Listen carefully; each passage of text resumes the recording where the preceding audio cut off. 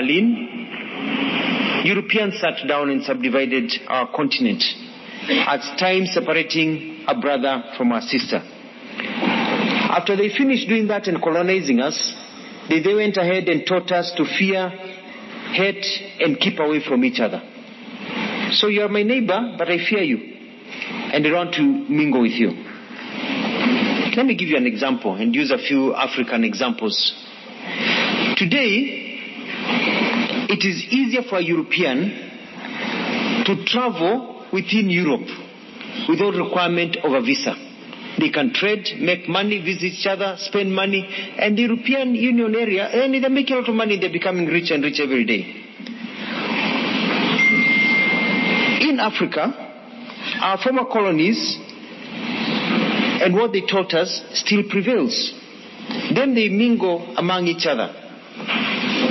Today in Africa, the reality is that for an African to visit a European nation, an ordinary African, to visit a European nation is like, let me give you an example my teacher used to use. It's like trying to milk an elephant because of the visa process. However, for a European to visit an African nation, most of our nations, it is like a walk on the beach. It's like going to have a cup of tea. But then that is not the problem. The tragedy is that now for an African to visit a fellow African within the African Union, the visa restrictions in many of our nations, among us, between our brothers and sisters, is like trying to brush the teeth of a crocodile.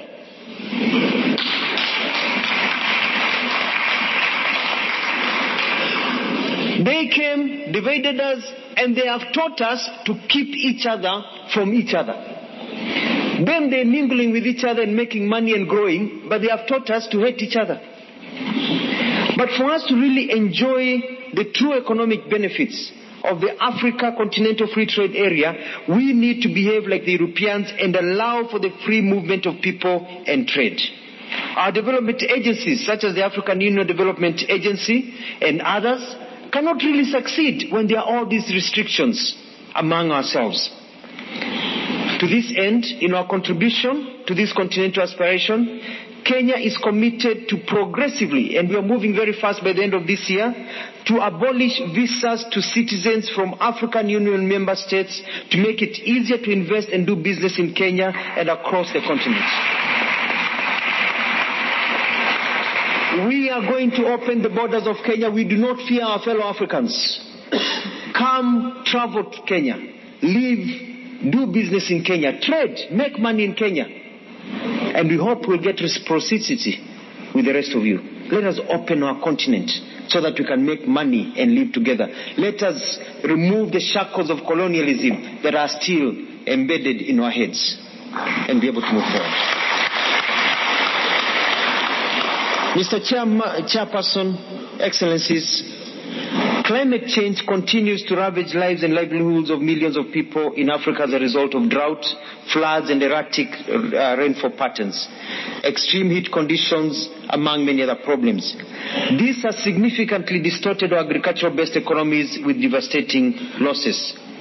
It's flooding in Malawi, it's dry in northern and other parts of this continent of ours. Previous global climate meetings have spent a lot of time in long conversations and stories without tangible commitments to reverse the adverse effects of climate change. Going forward, the future on this matter, Africa's voice must be consolidated. And this is very important. Africa's voice must be consolidated and amplified to underscore our special circumstances and call for a fair international financial system where we all participate so that we can discuss and be able to sort out proper funding so we can take care of the problems that have been caused by the ravages of climate change. We need to have a discussion with the international community about the debt. African nations are not saying they don't want to pay debt. If you borrow money, you pay back money. We want to pay. But we want to be able to pay in an international financial system that is fair to all of us. We want to be able to discuss moratoriums. We want to be able to discuss refinancing of our debts because of the problems that we faced. But we still want to pay our debts. But we need to sit on the table of these international financial systems as equals. Right now we have shareholders and the rest of us. And they decide what they want. We are saying Africa's place has to be at the table, making decisions about our future, especially when it comes to the problems caused by climate change. Later on this year, we have COP28.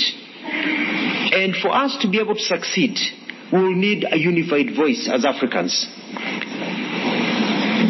President William Ruto of the Republic of Kenya, as his capacity as the chairperson of the Committee of African Heads of State and Government on Climate Change, CAOSC, will be convening an African Climate Summit in Nairobi from the 4th to the 5th of September this year, a few months from today.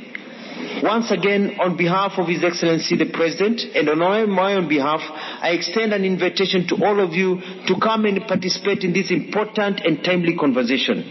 Please, come so that for the first time we can have a tough, non-compromising, they may not like it, but they'll have to bear with us, position so that when we go to COP28, Africa has a position that the rest of the world will listen to, so that we can be able to sort out the stories and get real revenue from what we need to achieve. So please, welcome to African Climate Summit meeting in Nairobi from the 4th, 5th and 6th of September of this year.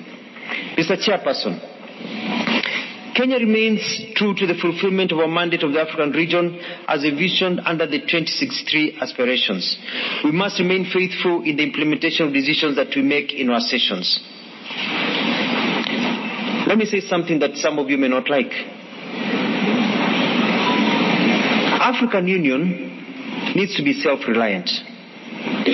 As long as the bulk of the AU funds come from outside the African continent, we somehow will find ourselves dancing to the music that is not of our own making.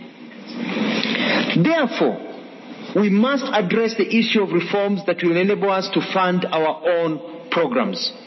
Funding that comes from our friends is good, but it needs to be funding that is in support of our programs and not our lifeline.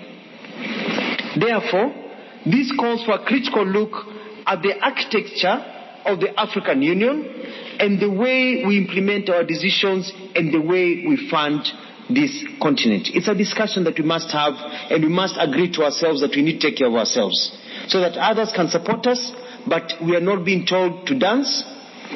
My teacher used to say that at times when you're wearing somebody's suit, and you start dancing, they start telling you slow down because you may ruin that suit.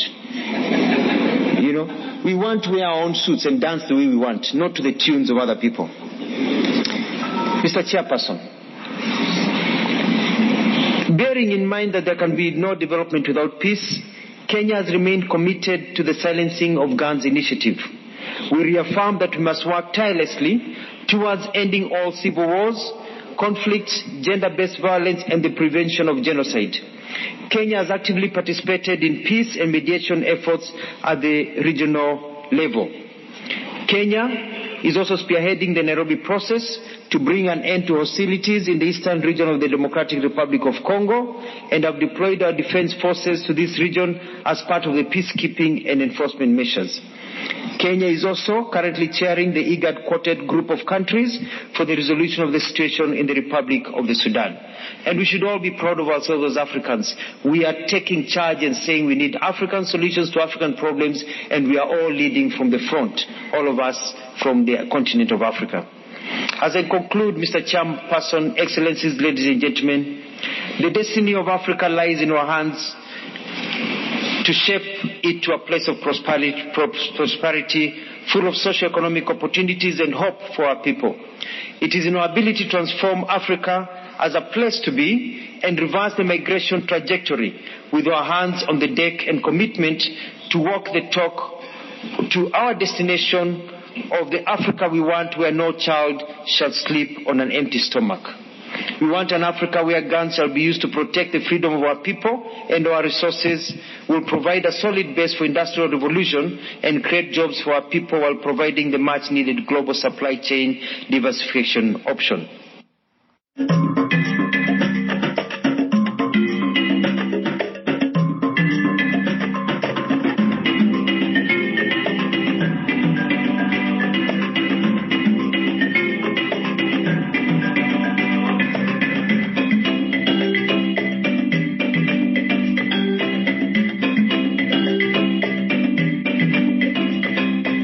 Borders in Europe.